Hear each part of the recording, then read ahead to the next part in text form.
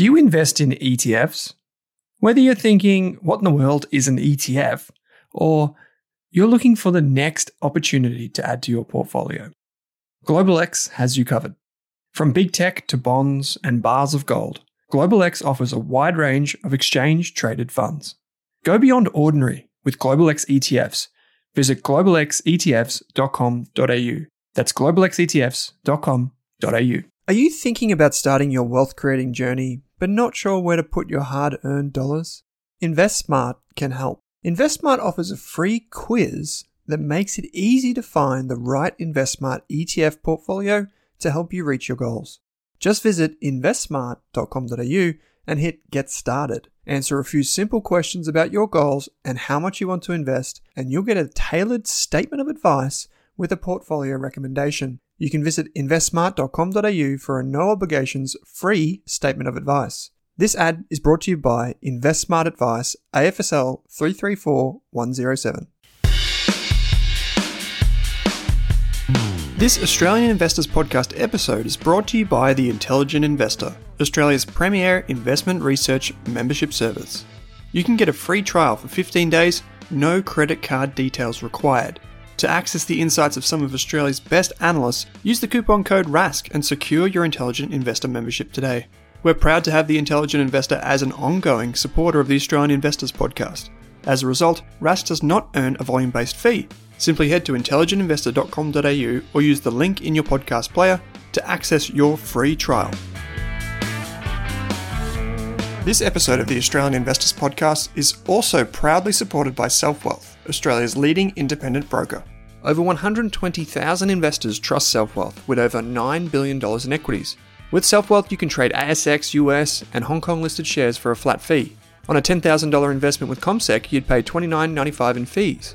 Yet with Selfwealth, it's just $9.50. The thing I like about Selfwealth is the full access to fundamental company data and how easy it is to trade US, Hong Kong, and Aussie shares in one place. You can see your Apple shares and ACDC ETF right beside each other.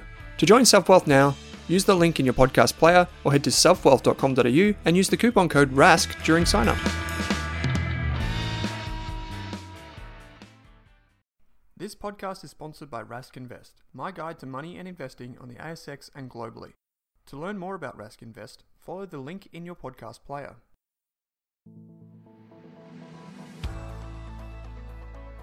This podcast contains general information only, not personal financial advice. That means you shouldn't rely on the information to make an investment decision. Also, people appearing on the show may have a financial interest in the products or shares mentioned. To learn more, grab a copy of the Rask Group's Financial Services Guide, available on each of our websites. Finally, don't forget that in November 2019, the Rask team and I will be hosting investor events in Melbourne and Sydney, with lots of great guests and giveaways. The events are sponsored by our friends at ShareSite and Strawman.com. In addition to the evening events, I'll be hosting up to 20 DIY investors for intensive, one-day investing research and valuation workshops. If you want to learn the nitty-gritty of investing in businesses, follow the link available in your podcast player to learn more. Josh, thanks for joining me on the show, mate. Yeah, happy to be here. Thanks for the invitation. No worries. You've got a lot to offer the audience, but I imagine that maybe, I wouldn't say few, but there would be people out there that haven't heard of you. So perhaps before we dive into who you are and your journey, you can just tell everyone what role you fill now at QVG and what your day-to-day role is there for your job, I guess. Yeah, sure. So I'm the long short fund portfolio manager at QVG. Mm-hmm. We've got two funds at QVG. We've got one that we call the Opportunities Fund, which is an X100 small cap strategy, mm-hmm. and then the long short fund that I just mentioned. So that's an ASX all cap, we refer to it as. So everything from the largest company down to the smallest company. And like I mentioned, we can go long or short, so we can make money from stocks going up or from stocks going down. Great. And we're going to get to all of that in the process because there's some really unique insights I think you bring to the series so far. But why don't we go back to where your journey began and just hear more about you and perhaps your journey to money and investing and really what drove that from an early age. Yeah, okay. So from an early age, I'm a Sydney boy. I grew up in northwest Sydney, out in the burbs. Mm-hmm. My upbringing, I thought, was normal, I guess, like every kid does. And that upbringing was mum running around frantically after four kids, of which I'm the eldest, trying to run the business with Dad also running the business alongside her. And Dad would go out in the morning, fix things, and my job was to go to school and not get in trouble. So that business that they ran was a plumbing business essentially, and since then, both of my brothers have gone into plumbing. I've got a cousin who's gone into plumbing. My best mate from primary school days has gone into plumbing, and since Dad retiring from the plumbing business, he decided to go back to TAFE and teach plumbing. So why I'm not a plumber, I don't know. I do know a bit about plumbing. I know all the key rules. So the key rules, if I can remember them, hot's on the left. Shit flows downhill, payday's Thursday, and don't bite your fingernails. So if we need to get further into plumbing, let me know. But how did I end up where I am? I think probably learning the importance of money was part of it for me. And I remember Mum taking me to McDonald's after school, and I thought, fantastic, how good's this? And she turned to me and said, go in there and get an application form. My attitude changed pretty quickly, but I started working there, and I remember coming home after midnight, like 12:30 a.m. Mum would pick me up, and I earned, I think, $4.84 an hour.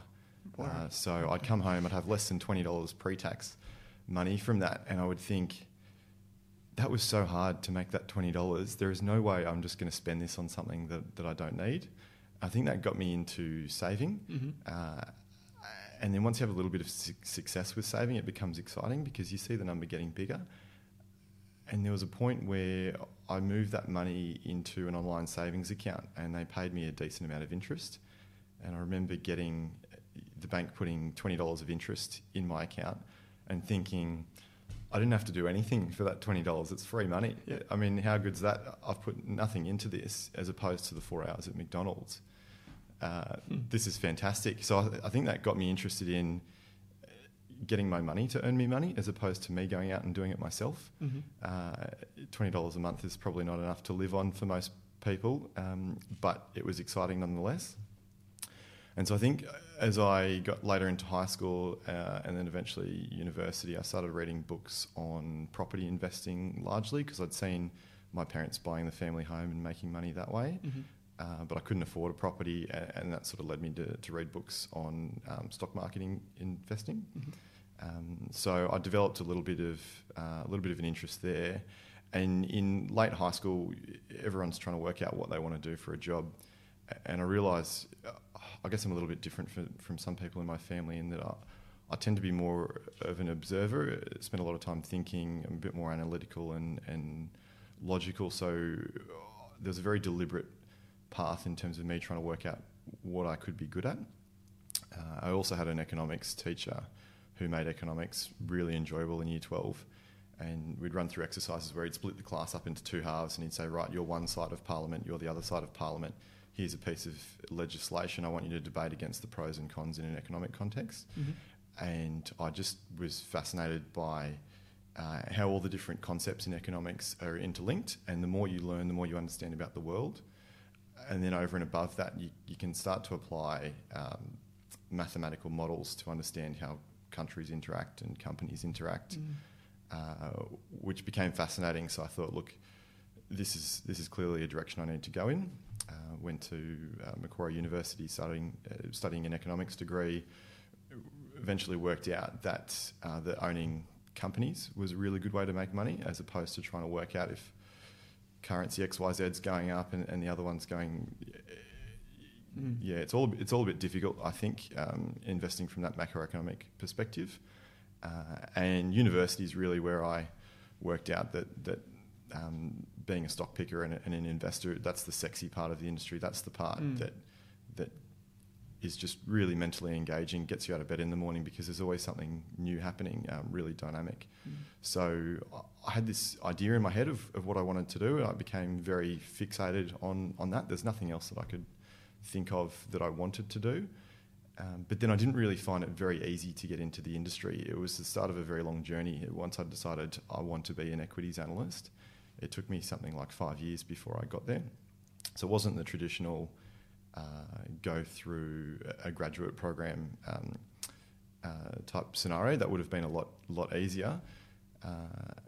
And I remember working at Colonial First State, who are a large fund manager, obviously, and I thought, look, I've got this job at Colonial First State. I'm speaking to investors and advisors on the phone, but if I just do a really good job at this fund manager, they'll just make me a portfolio manager or an equities analyst one day. And it only took me a few months before the reality sunk in that there's 1,500 other smart people in that organisation that want to be an equities analyst. So I guess one of the break that I got, I talk about being from that plumbing family. I didn't really know anyone in the industry. I didn't have anyone to call, anyone to talk to. I didn't know where to start learning about it, so I'd just take in whatever I could. And one day, came home from work. Dad realised that I wasn't particularly happy with what I was doing at the moment. I said, "Oh, look, anyone can do this job.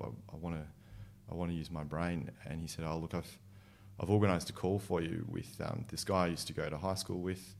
His name's Chris Parker. I haven't spoken to him for a while, but he used to work at Citibank." And I thought, great, Citibank. Dad, I don't want to sell credit cards. I don't see how that helps. But you've said that I'll call him, so right, fine, I'll call him. I remember being in at Colonial First State really, really early one morning behind the computer, and I called this guy. No one else was in the office. And he said, "Okay, your dad tells me you work at Citibank." And I said, "Well, no, my dad's confused. He doesn't know where I work. I work at Colonial." He said, "Okay, Colonial. All right, look up this person in your little internal directory." So I typed that in, and he says, "What does that guy do?" And I said, "Well, he's the head of distribution for Asia Pac." And I thought, that sounds quite confusing, but it also sounds like a big deal. And he said, "Type in this name. What's that guy do?" And the second guy worked for the first guy. And he said, "Yeah, okay, well, I got them their jobs back in the day." So I did a little bit of Googling, who's this guy on the phone that I'm talking to, and found out that he, at one point, he was responsible for $100 billion of fixed income portfolios run out of UK for government organisations, or governments, I should say. And I thought, oh, this guy's not going to get me into selling credit cards. This guy knows something about something. So he was very much a mentor to me. He wasn't based in Sydney, so it was conversations that we'd have over the phone. I'd get into work early and he'd say, "Right, this is where you are. You want to get over here. Let's try and fill the dots in the middle." And so I never really got handed a connection to get into the industry.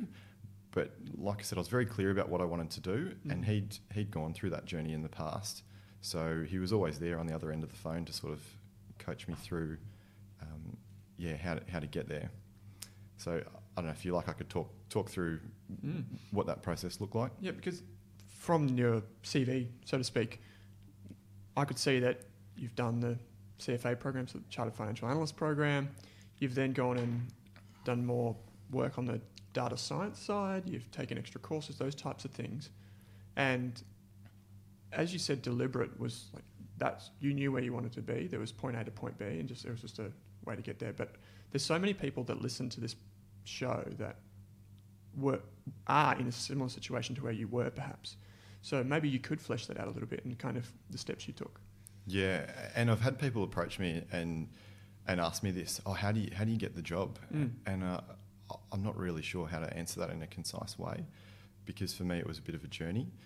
But if you set your mind to something, you've just got to work out the steps in between and keep going at it until you get there. So for me, obviously I had a bit of coaching over the phone as to the things that I needed to do.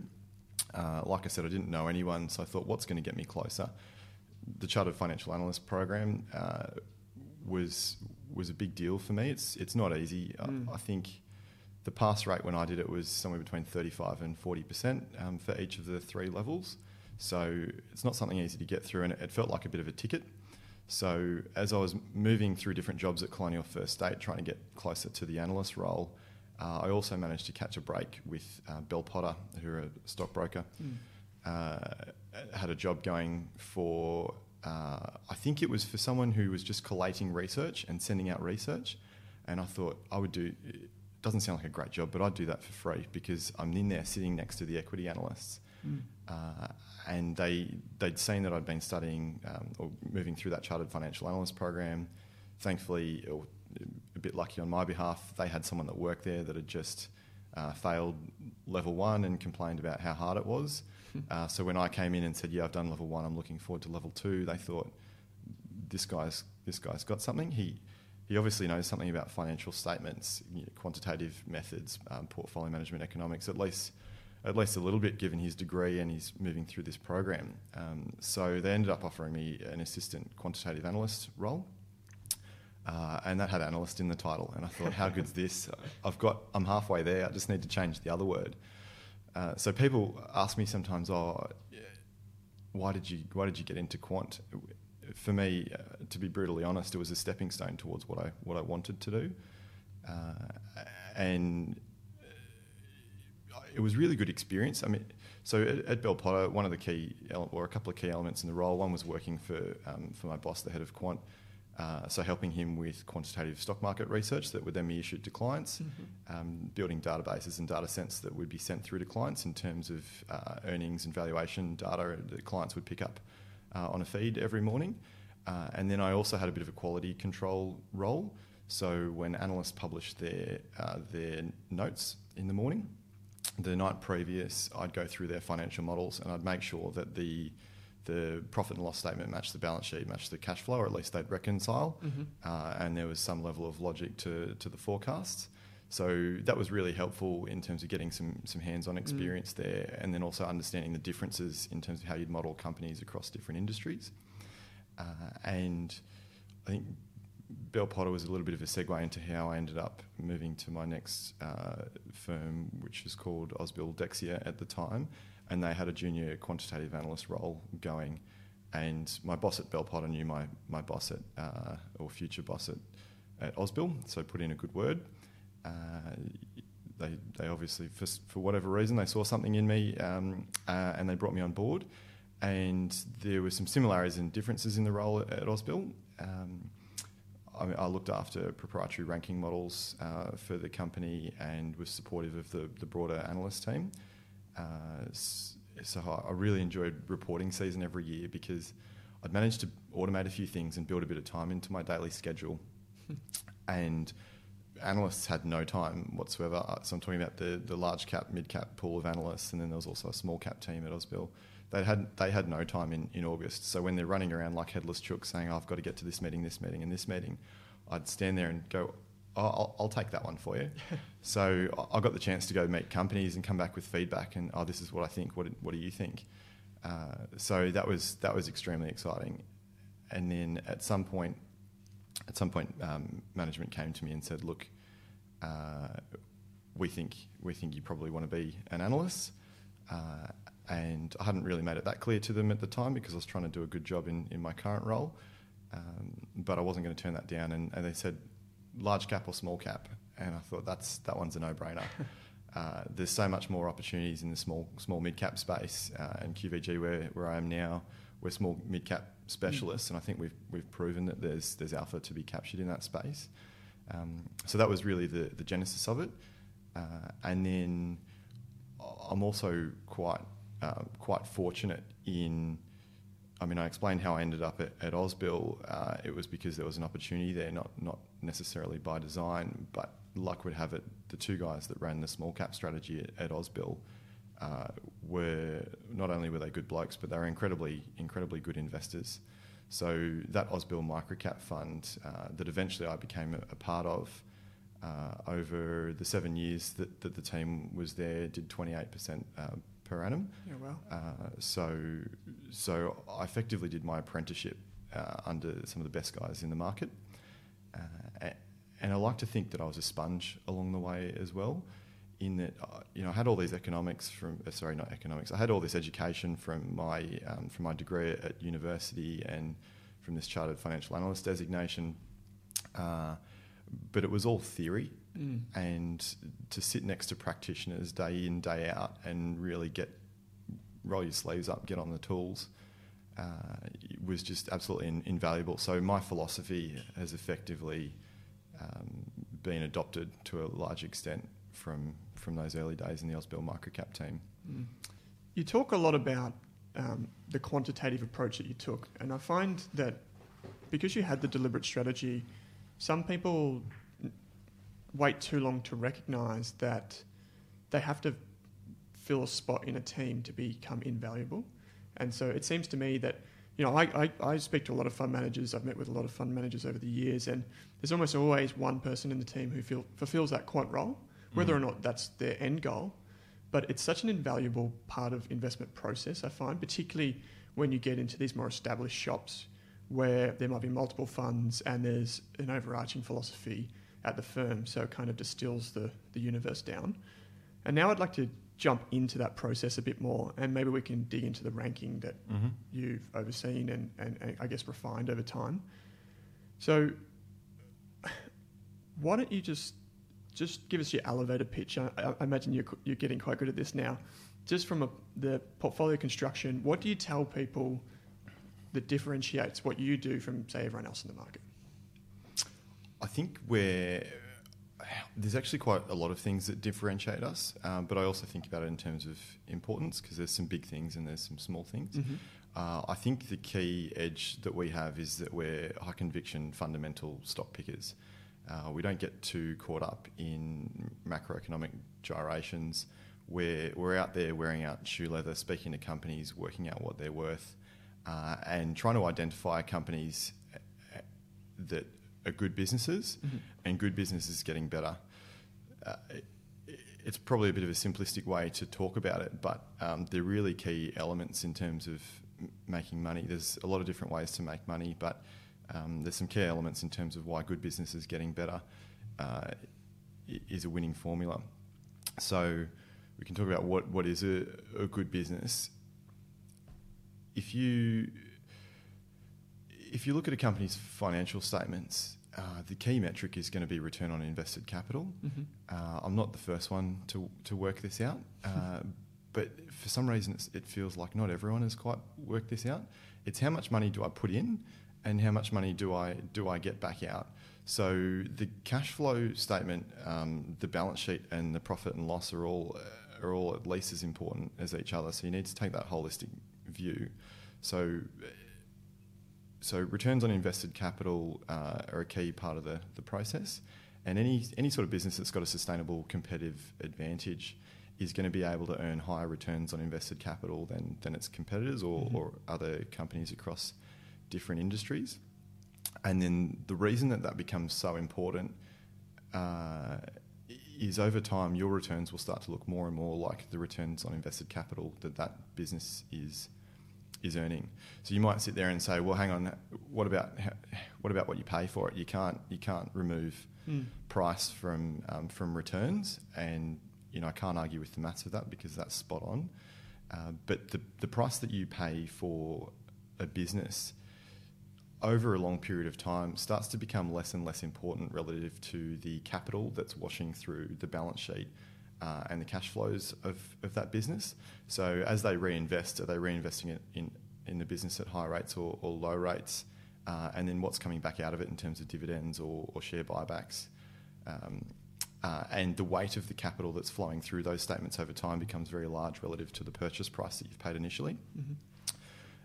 So that's why it's important. Probably helps adding a little bit of context with an example. And I was thinking before about some of the things that we've done wrong in the past. The list is varied. One of the popular sayings in our office is every decision's a mistake. If it goes up, you should have owned more of it, and if it goes down, you shouldn't have owned it in the first place. Imagine running a long-short fund. Now I've got 4 different ways to make mistakes. But a mistake that I've made with a good business in the past would be Lovisa, and that's an interesting one because I think their headquarters are just down the road. That was a good business. You go look at the returns on capital that they generate, and they're on an incremental store that they open, they're triple digit. So you're getting your money back in the first year for a lot of those stores. Even moving into somewhere like the US where the returns aren't quite as good, they're spending maybe $350,000 US for your fit out and your inventory, and then they should be earning, I would have thought, upwards of $175,000 US per store. So you're still earning 50% returns for each incremental dollar of capital that's going into that business. But coming back to a mistake that I'd made on that business in the past was that that was a good business for the reasons that I described. And there was a point there where it was getting better, where they started talking about the UK, and they'd say, look, the first rule of Lovisa Club is we don't talk about pilots.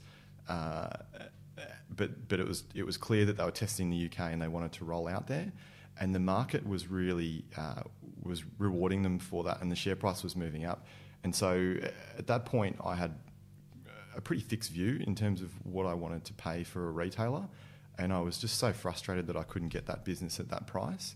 I didn't want to overpay for it. In hindsight, I probably should have, listened to myself when it comes to the returns on capital that come back out of that business and how they make your initial purchase price less significant, because that eventually got away. So we fixed that mistake by owning a slice in that business. So we're now exposed to that reinvestment runway in something like a Lovisa, and so I think that's the good business part of it. At least to a large extent, and the getting better part, if you can buy a business that's at an inflection point, or even picking inflection points is not easy, but something positive is changing within the business, you really supercharge your returns. So using that Lovisa example, when they were rolling out in the UK, they had multiple geographies that they were earning money in, and the UK was adding a leg of growth to the business, but it was also proving that the model works pretty broadly. And so what that does is it shows you that there's actually quite a lot of white space on this planet. There's a lot of young girls out there that want to buy cheap jewellery for a Friday or a Saturday night. So the quality of the business was going up, and it was a matter of time before the market started recognising that. And I think if you try and break down how you make returns out of a stock, you've got three different components. You've got what happens with the valuation. So does your earnings multiple go up or down? What happens with your earnings? Do they grow by 10%? Do they grow by more or less? And then the cash that's coming back to you as a shareholder or being reinvested. There's a lot of things you can do with cash, whether that's acquisitions, reinvesting it in the business, paying it out as a divvy or as a share buyback. So Lovisa in that context, with regards to how we make money out of those three things, because it was getting better, the earnings growth was accelerating. So you used to get X amount of earnings growth, but now it's more than X. So your returns there are getting better. The valuation is going up in that business because people are saying, geez, I can't remember what they were at, maybe 200 odd stores, I think, at that point. Imagine how many stores they can have on the entire planet. So the longevity of growth was there. So people were going to pay a high multiple for that business. And we talked about before, it spews cash. The returns are phenomenal. So that was, you could really get the trifecta in that stock, which supercharges those returns and brings them forward. So I'd love to sit here and tell you that we have 40 Lovisas in the portfolio. There's not enough of them out there, but that's the core of what we're trying to find, and that's really the sweet spot for us. I feel like you just broke down that myth around what is return on invested capital and why is it so important. That one example and the breaking it down to the store level, that granularity. For people sitting along at home, we've heard about return on invested capital, incremental returns on invested capital many times. That one example illustrates that point really well. But I feel like just to round this out and to get through to that part of your process, my understanding is there's effectively 5 steps in your process to get to finding these types of companies. There's traditional filter. It seems like you screen for liquidity, obviously because you need to get in and out of positions, and profitability. Is it a go anywhere approach with you, or do you kind of stick on the industrial side of town, that you don't go to resources and biotech and all those types of things? Yeah, I guess there's a few things in there. Look, it is a go anywhere approach, but we end up with really significant skews in the portfolio with respect to sectors.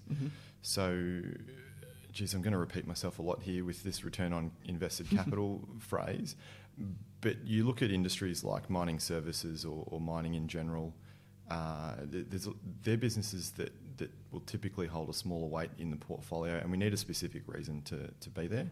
Why is that? It's because the amount of cash that has to go back into those businesses to grow them or maintain your earnings. So when you think about that equation of the three things that the three ways to make money out of a stock, your valuation doesn't necessarily change too often with those businesses unless you're going through an accelerating or a decelerating cycle. Mm-hmm.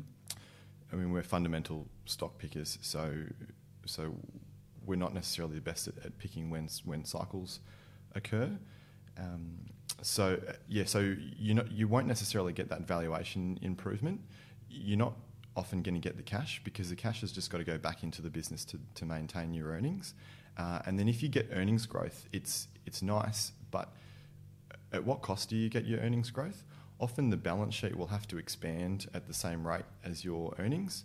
So even though the absolute dollar number for earnings is higher, you've had to employ a lot more capital to do it, and that earnings growth is not necessarily accretive to your return. So they're types of businesses that we find more difficult, and will need a specific reason, a change within the business to own them. So improving returns on capital coming from a low base is often a good way to make money, but preferably we'll own things. I mentioned Lovisa. When I think of that name, I just think cash.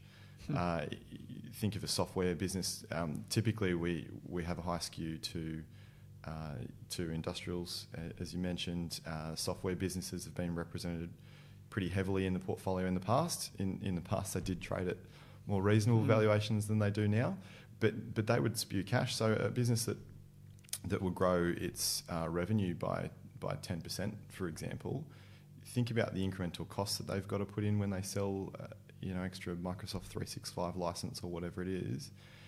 They don't actually need to put much cost back in there. So your earnings tend to grow faster than your revenues in those businesses. And then if you think about the reinvestment equation, what have you got? You've got people. You need to keep your software up to date, obviously, but you don't need to buy new trucks. You don't need to fit out a new office every few months. So your earnings growth can be really quite powerful, but then you get it all back in cash as well, typically with those kind of businesses. So there's some skews in that often end up in the portfolio through time. I mean, we look across the whole market, and this probably links back into the screening that you might have talked about, or that you did talk about, where we look at the whole market and think, what is this thing? I don't necessarily need to think about it as a retailer or a software business or a mining services business, or I don't necessarily need to compare it directly to its peers. What if I just think about it as a cash box? How much money do I have to put in, and versus how much money do I get back out? And this is what we do with our ranking model and screening. Is we have everything in there that we're willing to own or willing to consider. High quality, low quality, different types of business models. And we rank them on a few key metrics. And then we go and look at it and we say, how much do I have to pay for this? And then how much money is it going to give me back? So it's a really good way of canvassing the entire market and understanding whether I should be paying more for this retailer or more for this software business, regardless of the industry that they're operating in. So it essentially gives really good context. That's another really good analogy there with the money box or the cash box. One thing I think of when you were talking about leverage before, it's kind of the distinction between operating leverage versus financial leverage in a business. So knowing the businesses that can grow without shoveling money back into that cash box, so to speak. In an interview in the past, I think it was Mary Manning brought this up, and she was talking about, risk is often on the balance sheet, but potential's on the income statement or cash flow statement. Because you go long and short, does that factor into the short book that I guess not necessarily that you might be seeking it out, but if you are seeking out something to short, would you be more focused on the balance sheet, say over that kind of return on invested capital? Are you looking for like a certain combination? I'm trying to angle at, how would that filtering process differ? Yeah, I feel like this is almost a softball question, and you may have heard me speak in the past, because it really is a core part of the way we think about shorting. Okay. So I don't know if that was by chance or by design, but you hit the nail on the head. Maybe you should come work at QVG. Let us know if you're in the market. But yeah, shorting it's really important. One of the things in the screening tool is we do screen for balance sheet strength, because we want to know what optionality do management have to go and make an acquisition or reinvest in the business. And conversely, if you've got a weak balance sheet, it really takes away optionality from management. And then it's probably also symptomatic of some of the qualities around that business. How did that balance sheet get so stretched to begin with? Have they gone and had to go and pump a lot of capital into this business to try and keep earnings where they are? And then how that works for shorting, there's probably a couple of key elements there. But one is so many people say shorting's hard, and it is hard. But one of the key things that you can do to make it easier for yourself is identify a catalyst. And balance sheets are often a really great catalyst for a stock to move back towards fair value in a scenario where fair value is lower, because the clock starts ticking. So if they can't generate cash out of their business, if it's something that has low returns on capital and a high reinvestment requirement, or maybe even there's some funnies in the accounting and real earnings are probably closer to what's on the cash flow statement than the P&L, that balance sheet doesn't get better. So they've got to go out and raise capital at some point. And typically the market will go and look at that business and say, oh, geez, they need capital. So the share price will come down as people anticipate a capital raise, and then that business has got to come to market and raise at a discount so that it entices people to put money in. So you end up with this double discount scenario, and you don't have to sit there waiting to see what happens within the business, because, as I mentioned, the clock's ticking. The other part is financial leverage you talked about. Often you can get scenarios that are really skewed in terms of your risk-return outcome. So as high-conviction stock pickers, this is what we're looking for day in, day out.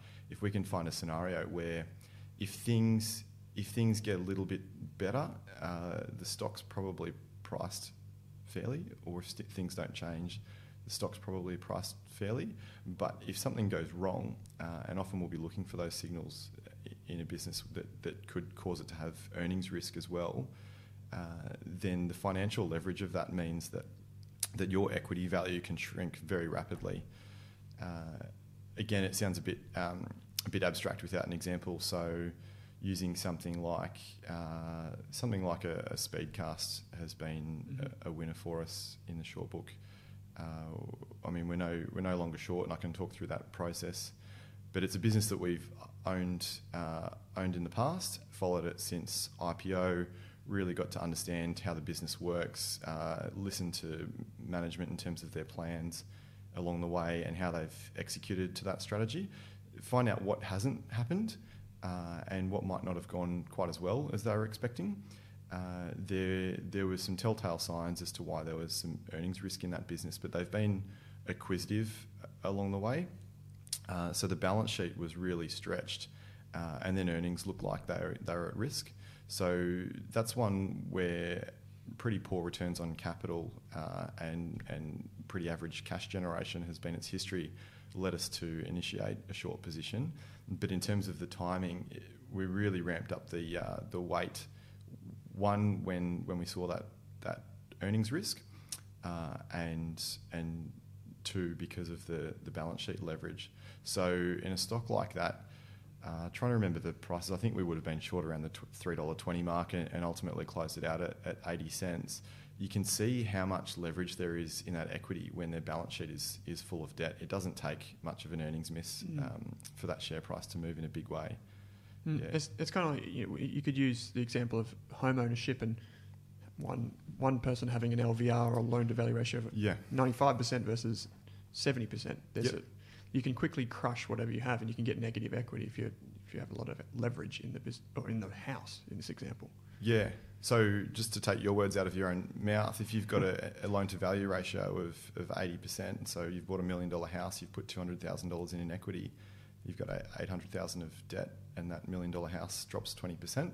Doesn't happen very often in a falling interest rate environment like we've had, but a 20% move can lead to a 100% reduction of your equity. And that's the same with stocks. So instead of the asset value of the house, the words we use are the enterprise value of the business. We don't really look at PE ratios very often because you're only really valuing the equity, looking at the equity of the business and not taking into account the full value of the asset, which is the equity plus the debt. So if you add the equity and the debt, that's what we call an enterprise value, so the total value of the asset.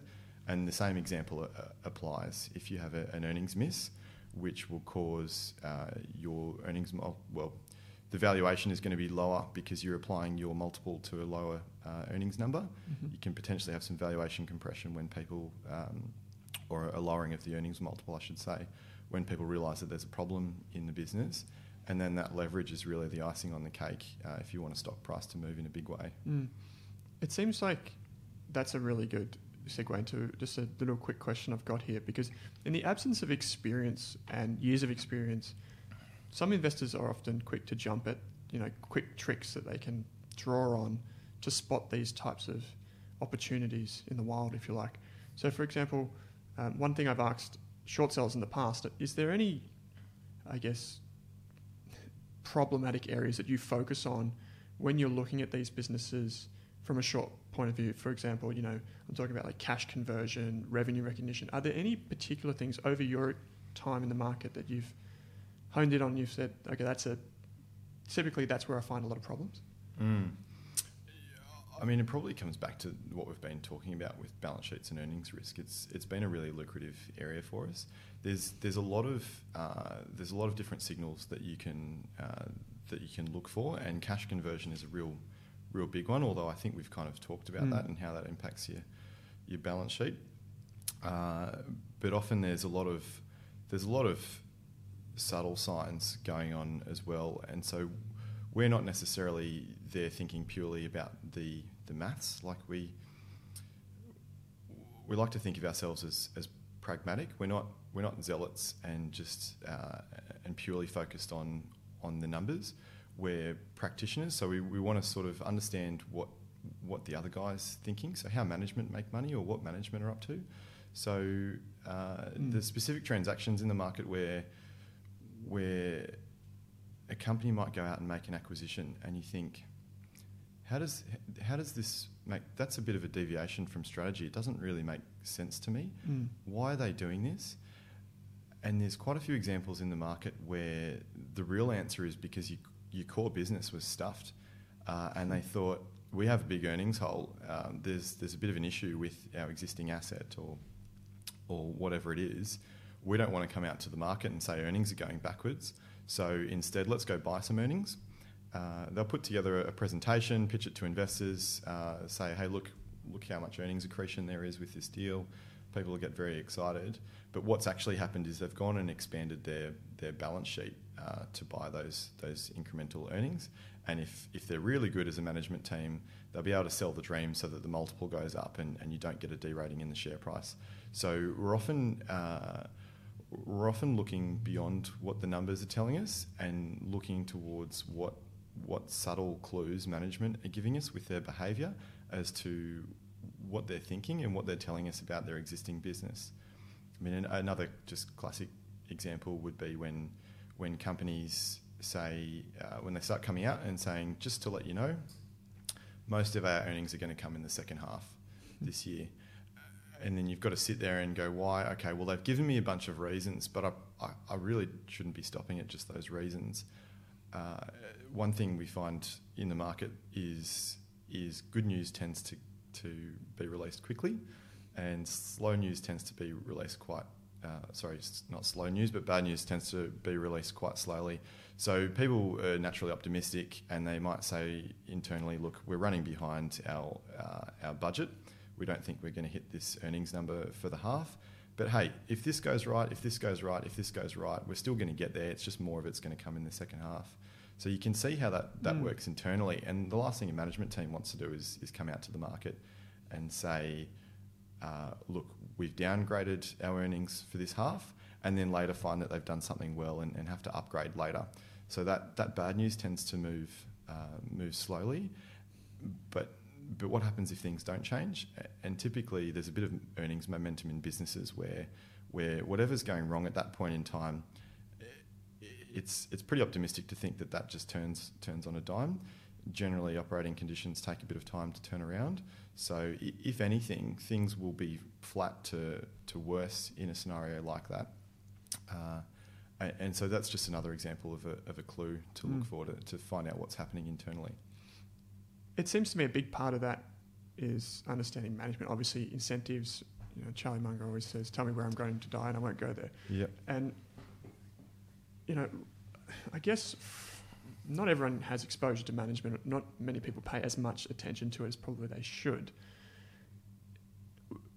Do you always get out and meet management? You go to the AGMs, you do all of that sort of stuff. And if you do, I guess, what are you looking for in particular in a manager and incentives?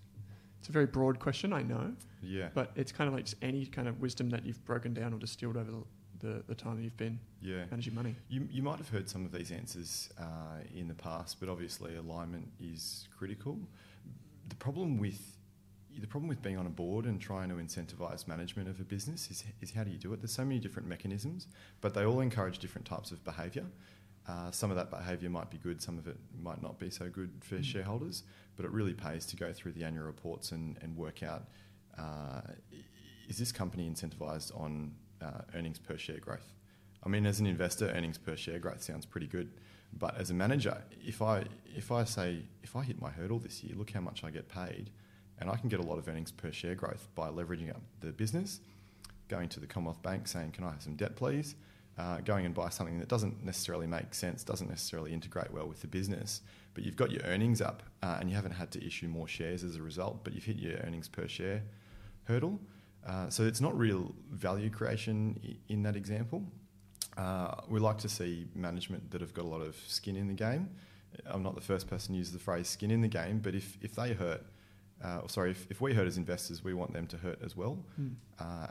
That's as a bit of a side note, that's kind of how we think about QVG. So I've got all of my money invested in the fund. I like to think that that's a bit of a signal in the same way that a manager having a lot of stock in their business is a bit of a signal as to how they're going to run it with respect to risk.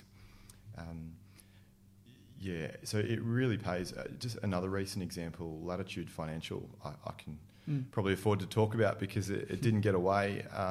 They tried to list it recently. But Ahmed Fahour, the CEO of that business, was going to get paid $22 million for getting it listed. So all he needed to do was get the thing away, and there was a huge pay packet for him there. And I think, without casting judgment, how can we believe anything that management are saying? Because there's just this huge incentive for them to tell us what we need to hear. So, that's a bit of a red flag. It also shows you how desperate the sellers are to get it away. They're like, Ahmed, whatever it takes, just sell this thing. We'll pay you what it takes. So signals like that are usually red flags for us. That's a good approach. One thing that most, I would say, DIY investors or those that are learning think about is that stock selection is obviously very important, and it is. You do your research, but it's also a very intuitive process. So it's, understand the business, understand the risk, competition, etc. It kind of makes sense, right? We just go and do that. But one point I find where most people get stuck is around the concept of portfolio construction and what's right.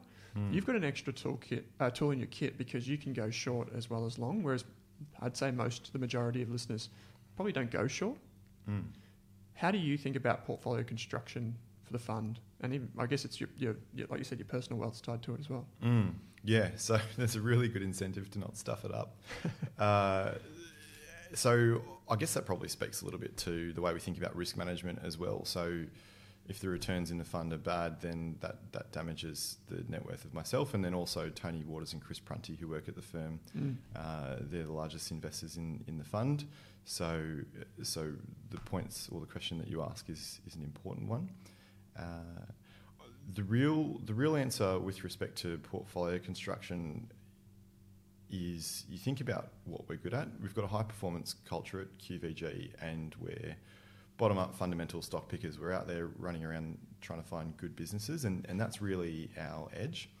So when we think about constructing the portfolio, I've probably said this before, but we're not going to come in the morning and say, what are interest rates doing? How many interest rate sensitive businesses do we have in the portfolio? Do we think the market's going up next week? Should we get more long the market? They're not the kind of conversations that we have. We have a macroeconomic view, and we incorporate it insofar as it impacts the valuation or the earnings of our businesses. But if that's where our edge lies, effectively in picking stocks, that should also be incorporated into the portfolio management process. So in the long short fund that I run, for example, typically we're going to be something like 200% gross. So gross being if I add up all of my long positions, so the stocks that I hold, and add up all of the short positions, the stocks that I've borrowed and sold short, add those two numbers together, that typically equates to something like 200%, or maybe around the 190 mark, and then that's often going to be made up of say 120% long, and we can get the leverage because of the cash we get out of the shorts, and 70% short should get us to 190% gross exposure. So in that sense, we're doubling down on our stock picking ability. We're saying we think we can get this right, and if we do get it right, we're going to be very right. If we get it wrong, we're going to be very wrong as well. So it can be more of a speedboat than a ferry, meaning there's a few bumps in the road. But then how does... actually, the other point to make is probably what our net exposure looks like. Point. Yeah, so gross would be if you add up your longs and your shorts. Net would be if you take your longs and then you subtract your shorts from that. So in that example of 120% long, if we take away 70% short, we're left with 50% net long. So in dollar terms, there's going to be some level of correlation when the market moves up. We're likely to benefit somewhat from that. When the market moves down, there'll be some element of detraction from performance.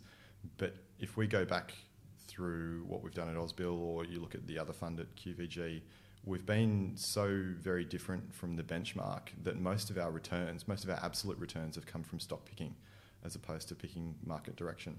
So bringing it back to portfolio construction in the long short fund, if we can get out there and find a really high conviction short, that's going to go into the portfolio, and it's going to move the percentage that we have short up, and it's going to bring the market exposure down.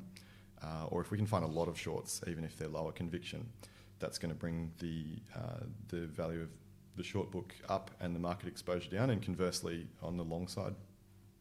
So what we're really doing is we're not really paying too much in terms of too much attention in terms of where the market's going to go. It's where do we find our best opportunities, and that historically has been in the small mid-cap space, and continues to be the case. And then I think portfolio weights are really important. So there's a few angles there. Well, two real angles: risk and return. So thinking about it on the short side, if we start to see all of the things that we want to see in a short, like a really simple checklist, just for example, would be: does it have earnings risk? Tick. Okay, it probably needs to be in there at a 1% weight. Does it have a leveraged balance sheet? If there's a tick there, okay, well, probably needs to be a higher weight than that, maybe a 2%. And do we have a catalyst for it? Do we think that's coming soon? Then maybe that becomes a 3% weight. So the weights will move in line with conviction. Conversely, there's a risk management exercise that needs to happen. So shorts, you can lose a lot of money if the stocks go up, and there's certain buckets in shorting, buckets of stocks that I would describe as detached from fundamentals, and you can get very promotional management teams and very uninformed share registers that let these things go to silly valuations. So if you're trying to short a business like that, it sounds fantastic in theory because it's overvalued and it should go down. But like I said, we're not theorists. We're practitioners. So that's something where if we're going to have a weight at all, we probably need a catalyst, and it's probably going to have to be a small weight because the risk is that it moves even further away from fundamentals. So that's kind of how we think about weights in the portfolio, both from a return and a risk perspective. And then talking about why QVG is a little bit different to where we were at Ausbil is somewhat important, I think. There's a few reasons, but the key one that I want to mention is that we're unconstrained relative to what we've done in the past. So I mentioned we ran the Ausbil Microcap Fund, and I think the return series generated there, we were really happy with. But working in a small team of 3 people, we don't have to write reports or attend monthly meetings or daily meetings or make decision via committee at some of the things that I imagine happen in some of these larger shops. We've got a lot of flexibility, and so when we moved across, we designed that flexibility into the portfolio as well. And so with the long short fund, we've basically said, let's move the portfolio to where we're finding the best ideas. So if the best ideas are concentrated within a particular sector or a particular market cap band, we're going to take on some level of concentration risk by moving the portfolio to those best ideas, because historically, through time, that's how we've generated our returns. Okay. One thing you've said, or I read in a slide deck, was that valuations in the portfolio are monitored in real time. For me, I'd expect most PMs do that to an extent, but it's probably not monitored in real time. I'm keen to understand, and I imagine the audience is too, both how you do that, first of all, but why you do it, and why you focus on value and not price as a signal. Yeah, I mean, to some extent, I would have thought that the answer's obvious. Price is what you pay, value is what you get. So, I'll pay a higher share price for a business that's growing faster or makes more money, quite obviously. So how the valuation in real time works is, my quantitative background has given me a little bit of a toolkit. So I think it just makes us a little bit faster and more efficient at what we do, which saves us some time. And part of that is being able to build valuation into our screening tool. So price will feed in to our screening and ranking tool, and then price is just multiplied by the amount of shares on issue that we have in there to get the market cap. We add the debt to understand what the enterprise value is, and then we've got a view in terms of what pre-tax earnings are for these businesses, and we have that in the model. So price is just a live feed. That's pretty easy to get your hands on. The real trick is one, what kind of an earnings number you're coming up with, because that's what your valuation is based off, and then also how the market's going to trade that stock relative to that earnings number I talked about before. Accelerating growth can often lead to an accelerating or an expanding multiple, I should say. So I think monitoring those valuations in real time, and we'll print that out and look at it every single day. That's something that we've been doing for probably eight years or so now. Just gives you a real feel for what's working in the market, what Mr. Market is saying in terms of what values he's applying to different areas or sectors. It also gives you a good feel for what's moving up through the rankings. So, like I said, we're not only interested in good businesses, but we're interested in businesses that are getting better. So that valuation metric being live is balanced across a series of other metrics, and we can go and see if a business still trades at a reasonable valuation despite the fact that that there might be a change in its earnings. It might still have a strong balance sheet, and it might look really attractive to some other businesses with similar growth and valuation characteristics. It just, for me, having, I guess, some type of valuation mindset, I just feel like it would be a very nice thing if we all just thought in value per share. For example, we talk about price performance, and obviously that, whether it be a lagging indicator, let's say, over time, or a leading indicator in some instances. But I had Carlos Gill come on the show recently, and he talked about, in one of his updates, and it was around reporting season, how the earnings per share of each of the businesses as a proxy for value, I guess, or value creation within those businesses. And I just think that's a novel way, maybe perhaps not a novel way, but just a unique approach to deliver a message to your clients to say, price may have done this, but what you really need to focus on is the value per share. And I think in a way, you're doing that too. That's your focus, right? Value, not necessarily price. That's where you're taking your cues. Yeah, and I think value creation as well. It sounds like it might be a subtle difference, just sticking another word onto the end of it. But to use an easy one, that Lovisa example before, it's an example of a business that's creating a lot of value, and what you're paying is what could look like a fair price at that point in time. But the market tends not to recognise all of the subtle things that you can't price in. So what price do you put on a good management team? What price do you put on understanding that the real guy driving this behind the scenes is extremely ambitious, and he's not sitting on his laurels, he's driving it really hard. Delving into that example a bit more, just the culture within the business. So walking around their headquarters and seeing how highly motivated all of the different teams are within that business, it's intangible, and it's very difficult to price. In fact, you're not going to price it, but you should be paying for it, because over time they're going to surprise you positively. Another example with that business, I remember doing some floor walks and talking to the person who was behind the desk selling the product, and she was so enthusiastic and so excited, and she was saying, "Yeah, and I've got to hit my add-on target for the week." So the great way to hit the add-on target is you sell a piece of silver, because you say, "Oh, this goes with everything." And then the other great thing about silver is that's a higher price point. You can pay up to $15, $20 for one of these silver things. So that really gets your average selling price up. And then we have this afternoon, the focus will be add-ons. So we'll sell them a piece of silver, and then when they come to the front desk, we'll just try and sell them a small, I can't even remember what type of earrings they had at the front desk. And she would say, "Yeah, I really need to hit my budget for the next few hours, because then Natalie is coming on after that, and I don't want to make it difficult for Natalie to get the store budget for the end of the day. She wants to be a team player." And I thought, this girl's in her teens, and she's running this store effectively like a business owner, because it's hard to put your finger on, but that culture has filtered from the top down.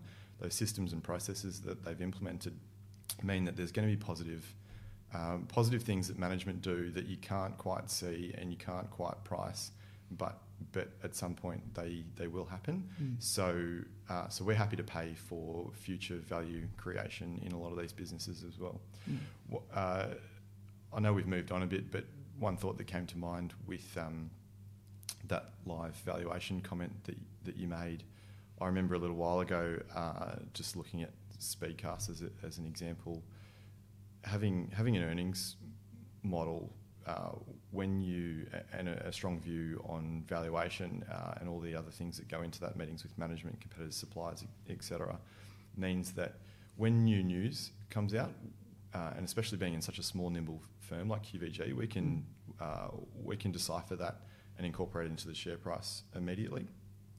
So that's a scenario where the news will come out, and I'll sit there and I'm quite honest with myself. I don't know if I'm a buyer or a seller until the stock opens.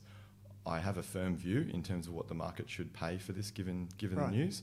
I just don't know what price the market's going to open at. So if it's a big enough premium or discount to the price that I've got on the morning, we'll be in there as soon as the market's open, adjusting that position. So you can see that live valuation, and I remember that stock got to the point where it was probably stretched. It got down to 8 times EBIT, or earnings before interest and tax, which is just looking extremely cheap for a business like that. But you also want to add a little bit of a practical element, and you could see how aggressive the selling was in the market, that it was going lower. So it was trading below what I thought to be fair value. So I'm sitting there waiting to buy it back, and sure enough, that selling wasn't finished, and the market went to town on it day 2. In the meantime, I'd gotten and caught up with management, got an understanding of cash flows that were going to come back into the business, realised that the balance sheet probably wasn't. I mean, it looked pretty bad, but it looked like they were going to be able to get through their covenant period. The banks weren't going to come in and close the business up, but it was starting to be priced like that. So when I'm sitting there and you're getting extreme price action, 2 days of, from memory, I think it was 30% down each day and saying 7.5 times EBIT, 7 times EBIT, it's just getting too cheap for a business that wasn't going to go broke. So even though they hadn't necessarily fixed the balance sheet, the earnings risk wasn't taken off the table. That's an example of having a live valuation and just going, the rubber band is too stretched here. It's too far away from fair value. We need to start buying this business back. One area which I wanted to talk to you about, and this is leading into it, is this idea of using a quant approach to markets and kind of bigger picture stuff. But people sitting at home probably don't have that level of sophistication. I know I don't, for example, in what I do day to day. So how do you think, just I guess as a broad stroke, how do you think about quant and its role in the market? Do you think it's much like short selling, it's probably a topical thing? There's extremes, and do you think you'd make the same amount of money without that approach? No, is the answer. No, we wouldn't. So I like talking about this concept of being fundamental stock pickers, but also being practical. Mm-hmm. And I think the practical element is becoming more and more important. And there's a real changing constituency in terms of participants in the ASX. I mean, globally, yes, but we operate within the ASX. So looking at our domestic market specifically, there's just, I guess, the three main changes in terms of the constituency, or maybe there's four actually. You've got industry super funds winning a lot of money. They have a very strong marketing pitch. We'll charge you less is the marketing pitch, and hey, it's pretty strong. I mean, I don't like paying fees. Their passive money, their pitch is effectively the same. We're not going to. You'll get a bit of everything. You get the bad stuff. You get the good stuff. But hey, we're not going to charge you much. And then quantitative is winning flows in a big way as well. So there's some really large quant funds. I can think of one that's at circa $30 billion under management now, and they must own something like 2 or 3% of the small odds, as an example. So they're participating in almost every stock. And what's happening is industry funds are winning flows, passives winning flows, quants winning flows, and the weight of money and also where the money is going to guys that aren't running around the streets speaking to businesses, working out what the outlook looks like, what are the key things to think about within that business. So there's a bit of a tendency for valuations to maybe move a bit further from fair value than they have in the past, but there's a lot of momentum in stocks at the moment that's coming from those constituents. So if I'm a passive fund, anything that's getting bigger in the index, I obviously have to own more of. Probably quant would be a large contributor to this. So if a stock price is going up, maybe a good example to use would be Jumbo Interactive. So that's been a phenomenal story. That's gone from something like $4 to $24 in roughly the last 12 months. There's a good fundamental story there. It is a good business getting better. So that Jumbo Interactive, you could see why other fundamental fund managers were going to come in and buy that story, further accelerating earnings growth. But then over and above that, it had this beautiful line that just sort of seemed to steadily drift upwards for a while there. So it's got good price momentum, which is often a signal picked up by the quants. It had good earnings momentum, which is a signal picked up by the quants. It was upgrading, so positive earnings surprise. I mean, it's just, this is the perfect stock for a quantitative manager. So they would have been in there buying it after the fundamental guys, pushing it higher beyond fair value. And then also you have index funds that were going to come in and buy it as it went into the top 200 index, which is a widely followed index. So you had all of these factors feeding on each other, and we're sitting there going, look, we really like Jumbo, we really like the management, it's a great story. Would we pay this price today? Probably not. It's actually getting quite expensive. But we're going to be really slow to reduce the weight at that point in that stock's life cycle, because, like I said, we don't want to be just wedded to our approach and say this thing's worth 10 times, we're going to sell it when it gets to 10 times. We want to say maybe it's worth 10 times or 12 times or whatever the number is. I mean, in fact, those numbers are probably a bit harsh. It's worth more than that. But we're going to say, look, we're quite happy to let this thing run beyond fair value and let's just be realistic about this, because we can see all the other buying that's going to come into the stock. And once that index buying has come out of it, that's probably a point at which we could reduce our risk in it. And it seems to me like what you said there is something that I give a lot of thought to. We talk about it's pretty hard to argue with a passive approach to market and the track record that it's had over the past 30 years, not just in Australia but globally. But then further down the market cap spectrum,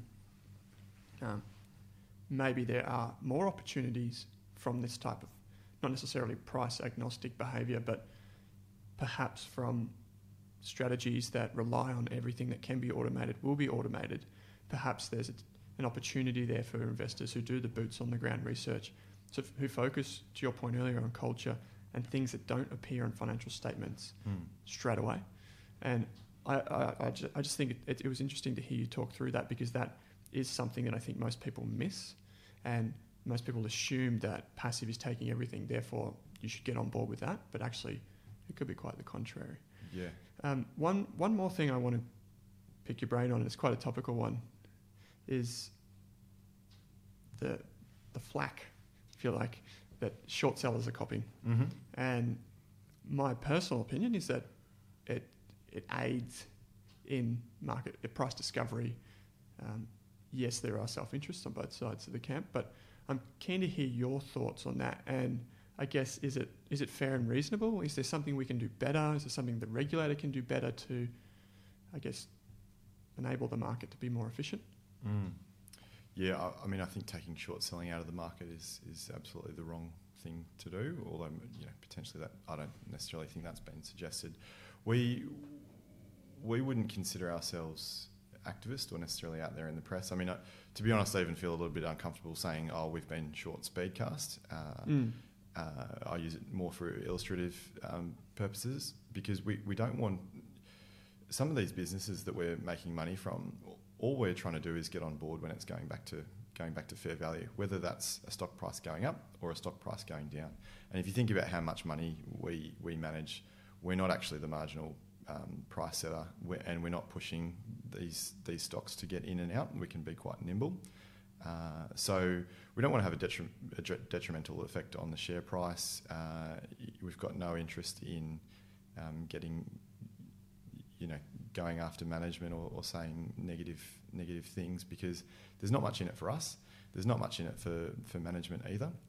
I think one of the things that you're alluding to is there's been a lot of short reports that have been hitting the market, and all from offshore. I think you might have to help me here, but we've had WiseTech, we've had Rural Funds.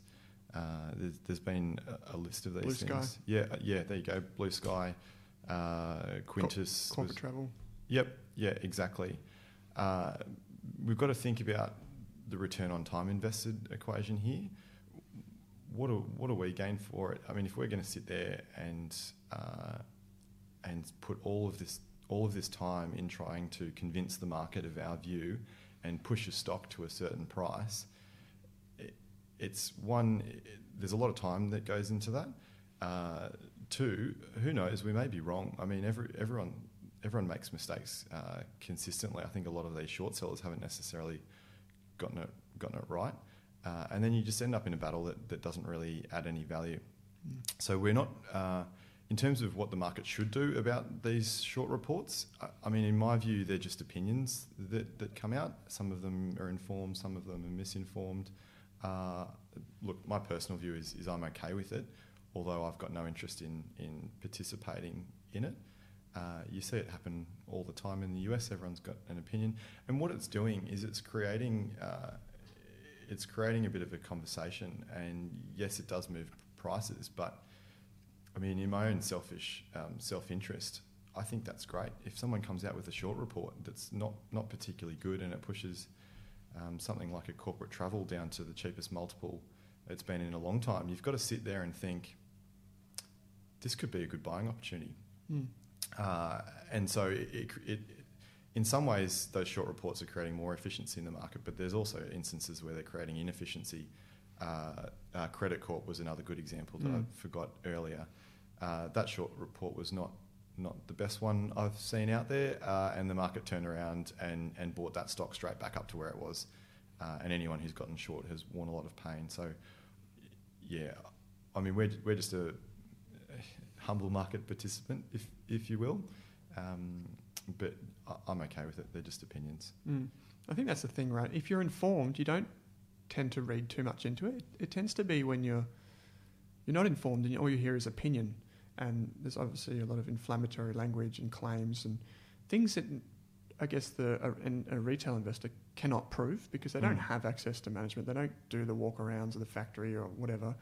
So that's kind of where I guess a lot of the frustration comes from. It's that lack of knowing and I guess the lack of experience with it. But yeah, no, I think that's a good point. And I'd just add that obviously misinformation and intentionally moving prices is,